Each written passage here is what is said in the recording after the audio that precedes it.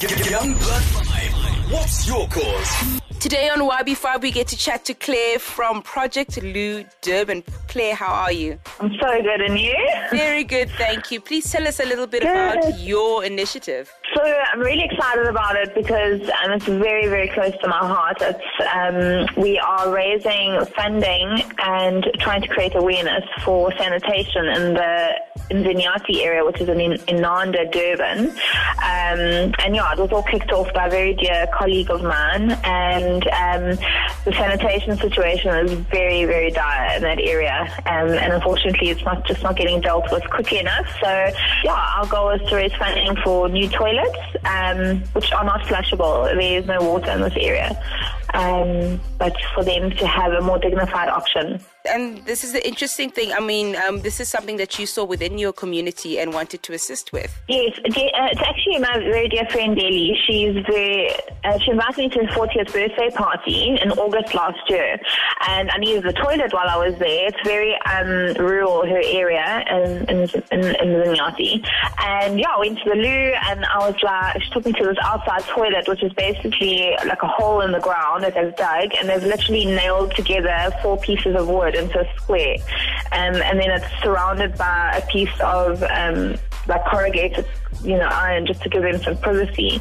But I mean, it's completely dilapidated. The smell was so hectic, I couldn't even go into the toilet, and I was too scared to even sit on it because it looked like it was going to break inwards. It was quite rusty.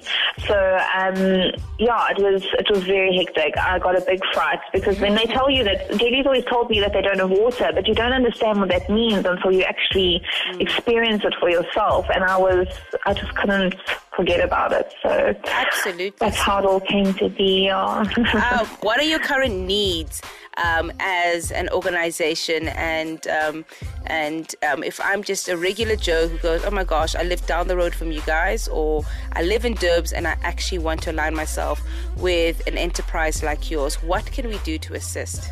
So our most important thing is obviously getting on top of the situation as quickly as possible. And unfortunately, just through the pause, we've had to do it ourselves in a way. And so raising funding is very, very important to us so that we can get these toilets in. The toilets are 12,995 Rand each, the whole entire system, walls and floors and everything.